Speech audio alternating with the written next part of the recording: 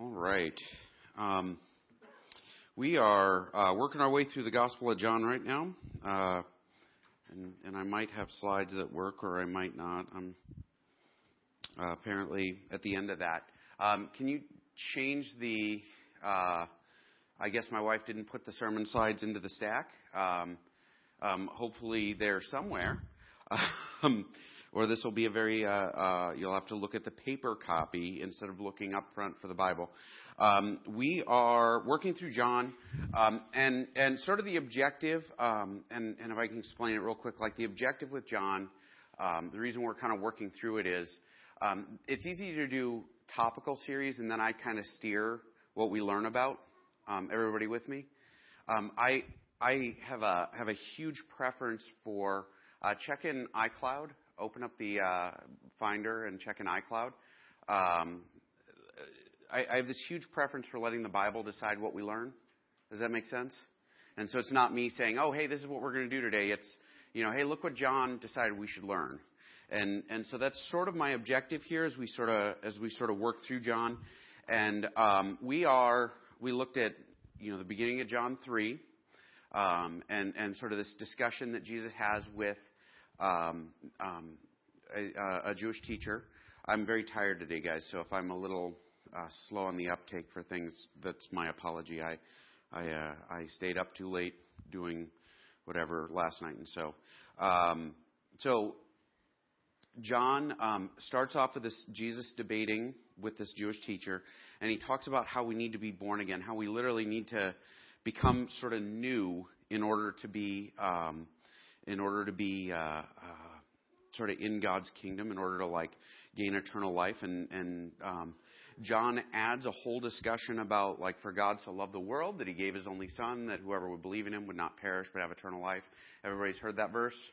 Not a new one? And so that was sort of this toss in, John explains what Jesus is talking about. Jesus says, hey, I gotta be raised up, crucified. And then John explains, well, this is because God sent his son to save the world. And so that's where we're picking up, right as that conversation ends, Jesus goes out, and we're going to do 22 to 30. Hey, look at that. I can't see when it comes up, so but I do have an illustration I want to talk about for a minute. In an archaeological dig somewhere, they find these. And those of you guys who are under a certain age will have no idea what they are. This is what's called a record, teenagers. A record is a little like a CD. And way back when we weren't hunting dinosaurs,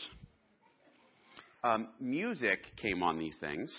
And this is a George Harrison album, and I have it in my office because one of the songs on this album, this box set, was in a wedding I did early in the summer, and I listened to this particular song several times. But I have quite a record collection. Does anybody here own records at some point? Have some idea what they are? Records are interesting, and they kind of carry a higher quality sound than CDs do, which is sort of weird, except for that pop and crackle and everything. But as far as the full range, they can carry a higher range of sound because the sound is literally imprinted on the vinyl, right? The sound itself is in little grooves and vibrations, and it is pressed into the record. And all that happens when you put it on a record player is that the needle reads what's physically there. So what is present on the album is what comes out the speakers. And so when you look at a record, and I love records. I mean, I actually kind of love records just for the fact that they're records. I have this crazy love for old technology and how they did things and everything else. But that's not really the point, right? You don't have records because they're records. You don't have them because it's a thing that I have. You have them because you kind of like George Harrison and like to listen to his music, right? I've got a Johnny Cash album in my office that I listen to several times a week, and I love the album, and that's why I have it, not because I enjoy having this old technology. Otherwise, I'd be a hipster and I'd have to apologize. But because I like Johnny Cash, right? And it sounds better that way. And so as we kind of look at John 3:22 to 30, I want you to kind of think about it from this perspective, right? The record is not the point unto itself, right? The image imprinted on the record is the point, right? The record itself is just a piece of plastic. What makes the record worth having is the sound that comes out of your speakers, right? In fact, it's not even just like, this is George Harrison. He was one of the Beatles. For those of you guys who are young, that was a boy band once upon a time. And it's not even because of the pictures, right? It's not any of that stuff. It's the sound. It's the image imprinted on. And so as we jump into John 3:22, we're looking at John the Baptist. And John the Baptist is kind of an interesting figure in the Bible. He is a prophet. And he's actually kind of the last Old Testament prophet, some writers call him. But specifically, that's like the before Jesus prophets. And he is the guy whose job it was to prepare the way. He's kind of the greatest of all the prophets. And he's a little strange, right? He's eccentric. He wears camel hair clothing, which is not very comfortable. And he eats locusts and honey. And what that is like it's talking about this idea that he lives this very, like, toned down life. He's not wearing designer clothes. He's not dressed in comfort. He's not eating rich foods. He's living just in the most basic and like selfless ways. And he's preaching about like repentance and about the coming of the kingdom of God and about this Messiah. Right? And so that's John. He's out there. And John is such a big name that his name turns up in all kinds of literature in the old, in the ancient world. He's mentioned, by various writers, and he had this huge influence, and there were a lot of people who were afraid of him. The king was afraid of him. The king eventually had John's head cut off because John kept pointing out, hey, you know what? You're married to your brother's wife. Hey, you're sleeping with your brother's wife. Hey, you're doing, and you talk bad about an ancient king, and they would tend to, cut it off. John's head, he was served up on a silver platter.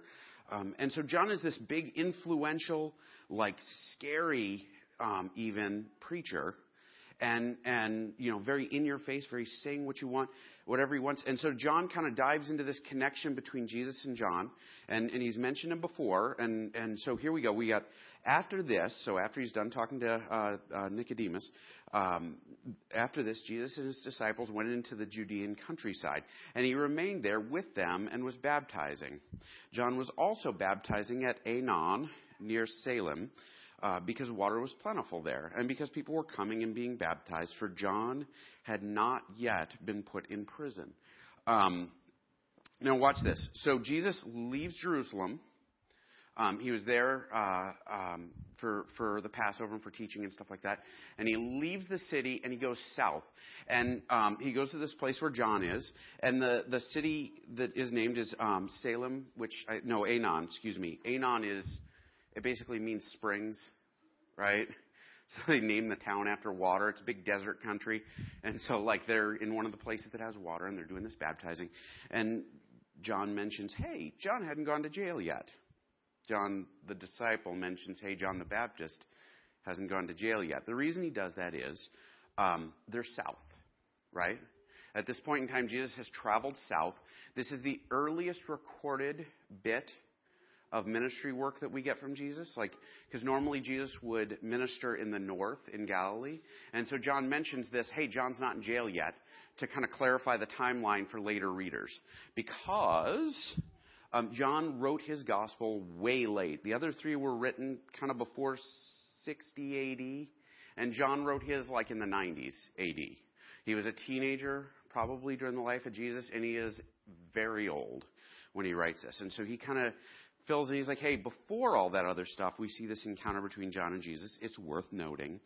And kind of a quick bit of understanding about baptism. I know I'm kind of going along with this, but it's a lot of backstory that's interesting and has value later. This is not baptizing like we do it. Everybody with me? I mean, they're dunking in water. The basic elements are there. But this is a baptism of repentance, probably. It's not like, hey, you're dying to your old life and coming to life anew, right? This is, hey, be washed of your sins. And Jesus isn't baptizing, it's just his disciples. That's in chapter 4. It mentions this, that the disciples are doing all the work. And this baptism is associated with all this Old Testament stuff where you had to cleanse yourself on a regular basis. And actually that became an argument. That's where the next verse goes, 25. Now a discussion arose between some of John's disciples and a Jew over purification, and several Jews over purification, depending on how you read the text there. And they came to John and said to him, Rabbi, he who is across the Jordan, to whom you bore witness, look, he is baptizing, and all are going to him. So now they have this discussion, and this argument breaks out, and they're like, well, why are you even baptizing folks? And the disciples are like, oh, well, it's because of this, or because this. And they're discussing and debating and arguing, and then all of a sudden, sort of the thinking generally is that all of a sudden the disciples are like, wait a minute, how long is this going to last? Right? Because we're doing this purification thing, and it's not entirely clear. Some of these guys don't understand it. What are we doing? And they start looking around, and they're like, but wait a minute, this other fella that John baptized, this Jesus guy, he's doing ministry, and our guys are leaving and going to him. So there's this, what's our point? And then they start backing up and say, wait a minute, how long is this going to go? Anybody ever been part of something big? Like a big movement or a big, excitement that takes place, and everybody starts taking up the cause, and there's things going on, and there's energy. I've been here for 3 years, and I have probably 36 times heard about, what was that? Stand in the Gap. That was the men's thing a few years ago. What am I talking about? Promise Keepers. And there's huge Bible studies that happened after Promise Keepers, and there's all this other stuff. And over the years, like some of the energy around that has sort of waned. And there are still small groups of guys that meet, and they'll talk about, well, remember when? All these guys went to Promise Keeper, and they were so excited when they came back, and all this good stuff was going on, and we're what's left. And I'm thinking John's guys are here, and they're saying, well, hey, our crowds are getting smaller, right? Hey, people are beginning to question what we're doing. They're not quite sure why we're doing what we're doing. And they're leaving us. What's going on? And they approach John, and there's two ways to read this. Either they're very excited about Jesus, they're saying, hey, look, that's happening. Or they're kind of getting bitter. And the way John responds, it implies these guys are getting bitter. They're saying, we had a crowd. We were doing awesome stuff. Look at this cool thing that was going on. Now that guy's stealing our thunder. I left my house. I left my job to do all this. Like, I'm following you, having left everything behind. Like, what gives? Is this going to end? Is this about to go away? And they're looking at, because they're a part of something God is doing. And that's exciting, right? That is a hugely exciting thing to be able to say, I am like serving God in something that is actually taking place, something that is moving, something that is, and people sometimes look for that. Christian folks look for that. I had years ago when I first started in youth ministry, we had like half a dozen kids come into our youth group at the one church. And I had a kid who approached me from like a neighboring community and said, I want to be a part of your youth ministry. And I want to sit down and talk with you. And I met with him, and we were talking, and I said, well, these are the things we're doing. These are the things we're firing up. This is the new work we're doing. And it was a young teenager, and this teenager says, well, that's fantastic. That's so exciting. How many kids are there? I don't know, dozen, 2 dozen? And like that reaction like changed. And all of a sudden it was, well, I was looking for something a little bigger. And that was the end of it, right? And then actually, like 2 years later, we were running 300 kids through the church every week. And it was this huge ministry. And I never heard from that teenager again. But like, there's this sort of desire. Well, I want to be a part of something big. Not help build something big. I want to be a part of something big. And these guys are a part of something big. And they're looking and they're like, John, what's going on? It's going away. It's slipping through our fingers. How do we recapture this? And this is important because what they're doing specifically is called coveting. You guys familiar with this word? So when you look at something that belongs to someone else and you say, man, I wish that was mine, right? Man, I wish I had that Rolls Royce. Man, I wish I had that, like these things we wish we had, and we look and we desire and we say, this is what I want. And you see this with married couples quite often. They'll look at, the neighbor's marriage and they'll say, hey, you know what? That guy, his wife brings him sandwiches while he's watching TV. Right? Or that husband, he hasn't gained 40 pounds since they got married. That wife, she does these things. That husband, he still mows the lawn. That, oh, wow, their kids. Has anybody done this, by the way? John, Jeremy is sleeping on the couch tonight. But there's sort of this mindset. And even with cars, and I'm guessing I don't know anything about farm equipment. And you all look at the neighbor's farm equipment and say, man, I wish I didn't have to fix my combine 3 times a week during harvest. I'm assuming, I don't know anything about farm equipment. Man, I wish my life was like that. And they're looking and they're saying, our ministry was like rocking, and now it's not. Now that guy, he's got the following. And is that about God then? What do you guys think? Is that looking and saying, man, our ministry was rock and roll, but this Jesus guy that John was prophesying about, he's got a crowd now. It's not really about God at that point, right? They sort of said, well, you mentioned him. You gave him his start. But what gives? And so they're frustrated. They're angry. And John responds. John is a tough guy, by the way. Anybody who eats locusts, you should take him seriously. John answered, a person cannot receive even one thing unless it is given to him from heaven. It is a longer response. We're going to take it in bits. And basically what he gives is like an aphorism. I'm pronouncing that wrong, but it's like a saying. You guys know sayings, right? We have a few of them in our culture. A bird in the hand is worth 2 in the bush, right?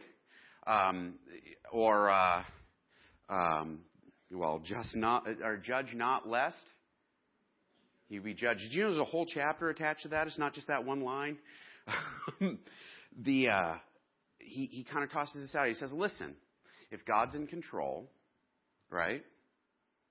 If God's in control, everything I get or don't get comes from God.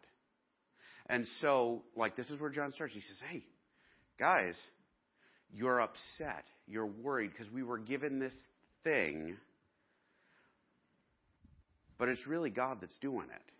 And so the crowds that showed up and followed us were a precursor to Jesus, because actually we learned that in the Old Testament. John's job was to prepare the way, meaning John went and preached all over, and huge crowds started following him. And then all of a sudden, these huge pre-made crowds who were thinking about repenting and thinking about the kingdom of God coming near, and folks in the religious leadership in the government and everything else are talking about John. They're like, this John guy. And then Jesus shows up. And it's like the groundwork has been laid, right?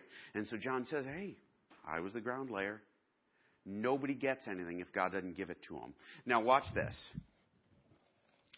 I had a conversation with Mike Kastner actually last night. Mike has an amazing knowledge of electronics and music and stuff like that. And we were talking about records. He told me that at one point in time there was only one plant in the country that made records. It had just declined. And the records they made, though, watch this, were blank. Right? There was nothing on them. And those blank records, were they worth having? In the sense that they were a commodity, but if I bought one in a store, I would be pretty ticked off. Right? Hey, it's a blank record. Nothing on the record has value until someone comes along and presses the sound into it. The real value comes externally as something of value is inflicted on the record, and then music comes out. Or noise, depending on how old you are and how young the people playing the music are. Most of it's noise now, that's all I know. So as we look at what John's response is, he says, listen, I got nothing without. I'm a blank record without. Right? Everybody with me still? Everybody still awake? We go on to 28. You yourselves bear me witness that I said, I am not the Christ, but I have been sent before him. So he stops and he says, you guys know the truth here.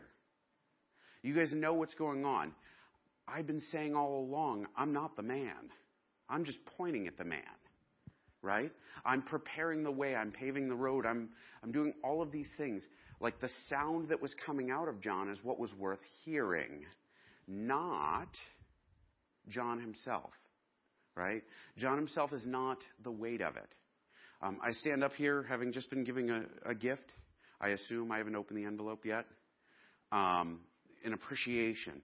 But I will tell you, I am a statue with clay feet. There was somebody who told me that recently, that phrase. Like, even when I do things well, I'm a man. And that means I'm fallen. It means the only things that I do that are worth doing, thank you. The only things that I do that are worth doing are a product of Jesus pressed into my life. And that pointing to Jesus that comes out of me. And the same is true of all of you. The same is true of like any preacher that you listen to. I teased Jeremy about his crush on Matt Chandler. He's this big preacher down in Texas. And it is a crush, I'm sorry. But Matt Chandler is a man pointing to Jesus, right? If he stops and starts pointing at Matt Chandler, what's the problem? He's pointing at the wrong thing. And so John backs up and he says, listen, I'm not the Christ. I'm not this person that God is sending to save you guys. I'm not God's chosen person. I'm only here for this. Don't worship the record, worship the music, right? And so we go on. John keeps going, and you think these guys are probably shrinking now. The one who has the bride is the bridegroom. The friend of the bridegroom who stands and hears him rejoices greatly at the bridegroom's voice. Therefore, this joy of mine is now complete. Mark, do you have a best man yet? Who is it? Okay, so you have a best man. It is Matt, right? Do you think Matt will be happy if the wedding goes well? Probably, right? Who is the best man for Daniel? Joel. I don't know Joel. Must have met him. Was Joel, did he have responsibilities for making sure the thing went well? The best man in the ancient world was the man who followed along with the groom and made sure that the details happened. They had wedding planners back then, only it was a much manlier profession, apparently. And so this groom is Jesus, right? And the best man comes along, and his job is not to be the groom. Is the marriage about the best man? Hope not, right?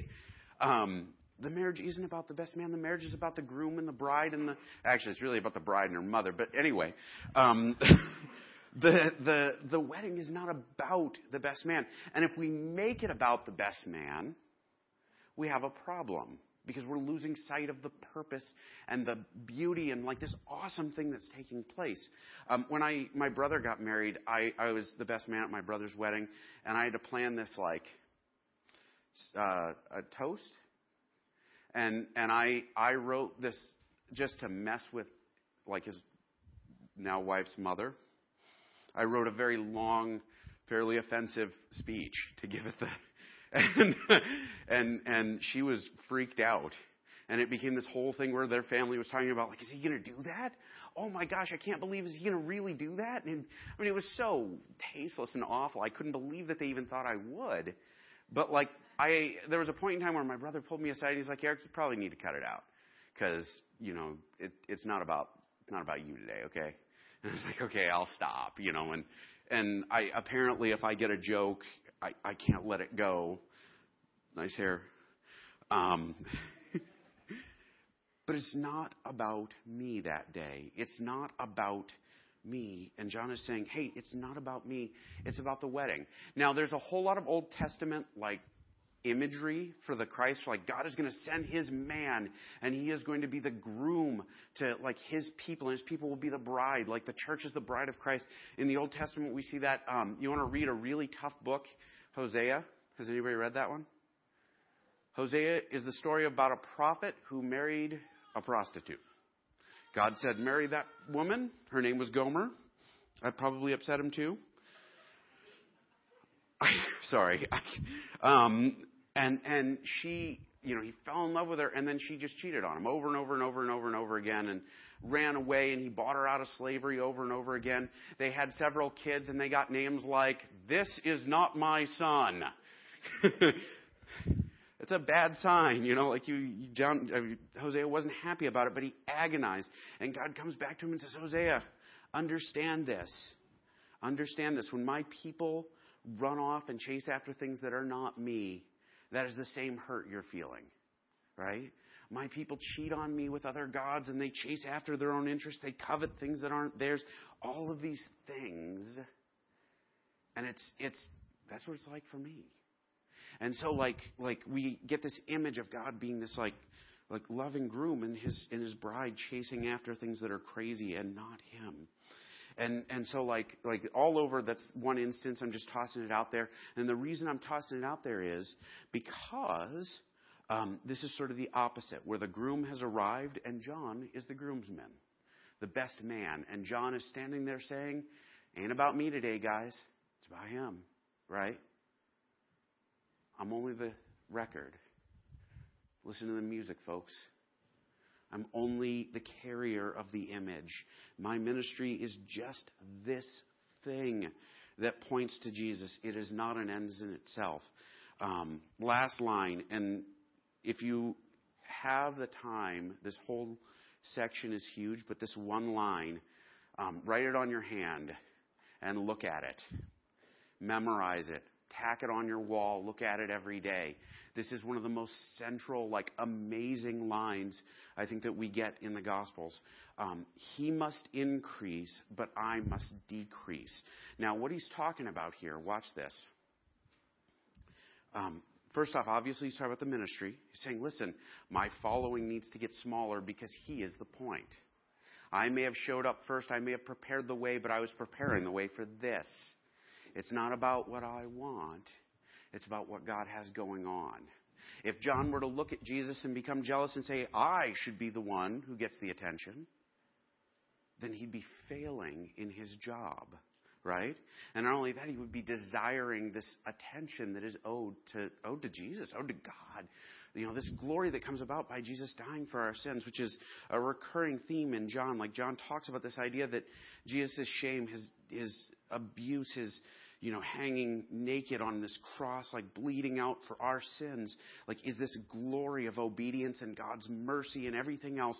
And John looks at God's mercy and Jesus' willingness to obey because of his love, enormous love for us. And he says, that's got to be the point, folks. That's it. That's what it's about. It's not about me. And so, years ago, I had this realization about this passage, about following Jesus, period. The more we learn this, the better life gets. You understand me? It is so easy, especially in our culture, that tells you, you deserve it, right? Or, if this makes me happy, surely God wouldn't complain, right? Or, if you mistreat me, I'm allowed to hit you back and abuse you back, right? And Jesus comes along and says, nope, we're going to change the story. We're going to change the whole thing. It's not about you. The more every day we learn to put ourselves over here and put Jesus over here, the more we learn to reflect the imprinted music in our lives, right? The more we carry his teachings, the more we love selflessly, the more we live holy, the more we, everything we do, the more we become what we were made to be. I was talking with Joel this morning. Joel is visiting. Hi, Joel. From Belfast, or Ireland, from Ireland, period. He goes to school in Belfast. And we were talking about this movie, 71. And I have not seen it yet, but I'm going to watch it maybe today. But it's about these riots that took place in Belfast between the Catholics and the Protestants, right? And cover your ear, Joel. I don't know, where your politics or beliefs are. I don't want to offend you. We all follow Jesus.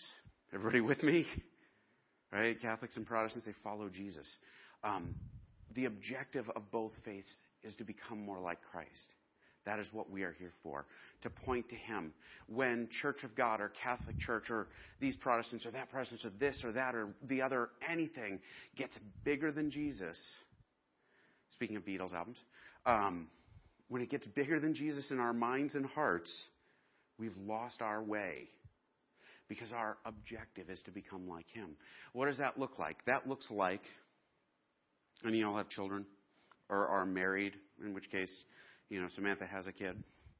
That's Mark.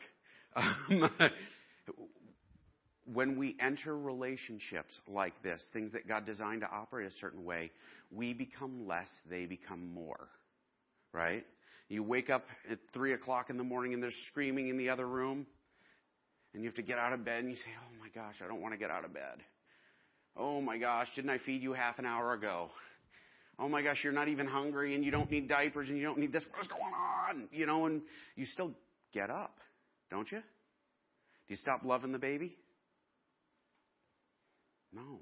You do it because you love them. Because part of you gets smaller as part of them takes a more prominent spot. This is the template for how Christ designed our relationships. My wife drives me nuts some days. She is not here. She's with the sick kid at home. And so I can say whatever I want. It is recorded. But some days she drives me nuts and I still love her because it's not about me, right? It's about Christ in me. And Christ in me says love her anyway, right? My neighbors sometimes, in my lifetime I haven't liked all of them. Still have to love my neighbor because it's not about my rights to hate them or to fight with them or whatever. It's about the imprint of Jesus in my life and what comes out of it. I respect the folks who live at the home or work at the home and work with the guys there because there's an awful lot of selflessness that takes place. Anytime we go out and we serve Christ in this world, anytime we wake up in the morning, we say, how do I make Jesus bigger and me smaller? We become more like what we're supposed to be. If you chase after things that aren't him and God takes them away, you are blessed beyond words. Boy, that's an awful thing. And it sounds hard. But the reality is, anything that gets in the way of you chasing after Jesus as this number one thing, him becoming more, you becoming less, becomes an idol. And it's a blessing to have idols taken away. It hurts, right? Can I get an amen to that? Hurts. But ultimately, the blessing that comes with Jesus being more and us being less is huge. It defies description. Because when we become like Christ, first off, we help glorify God, which is the best thing you can do. It's what you were created to do. You weren't created to have fun or to make money or to collect toys or to be good looking, though some of us have it naturally. Not me, I'm kidding. You were created to glorify God. And so, I'm going to close today. I'm a little scattered, and I think if I'm going to drive one point home today, if you're going to walk out of here and say, man, I slept through most of that, but the one thing I heard, Jim, but the one thing I heard, right? Less of me, more of him. Put away part of me every day. Pick up a part of him every day. As I deal with my wife or my kids or my neighbor or anyone else, right? More of Jesus, less of me. As I deal with loss, I look and say, more of Jesus, less of me. As I look at my idols, I say, God, take away anything I might worship that isn't you, or make it clear to me so I can change. More of you, less of me. More of you, less of me. Because it's about the music of God's love, Christ's death for us, our salvation in this world. That is what it's about. It's not about this church. It's not about the Halloween party. It's not about anything. It's about Jesus. Let's close in prayer, and I'll do a blessing. Heavenly Father,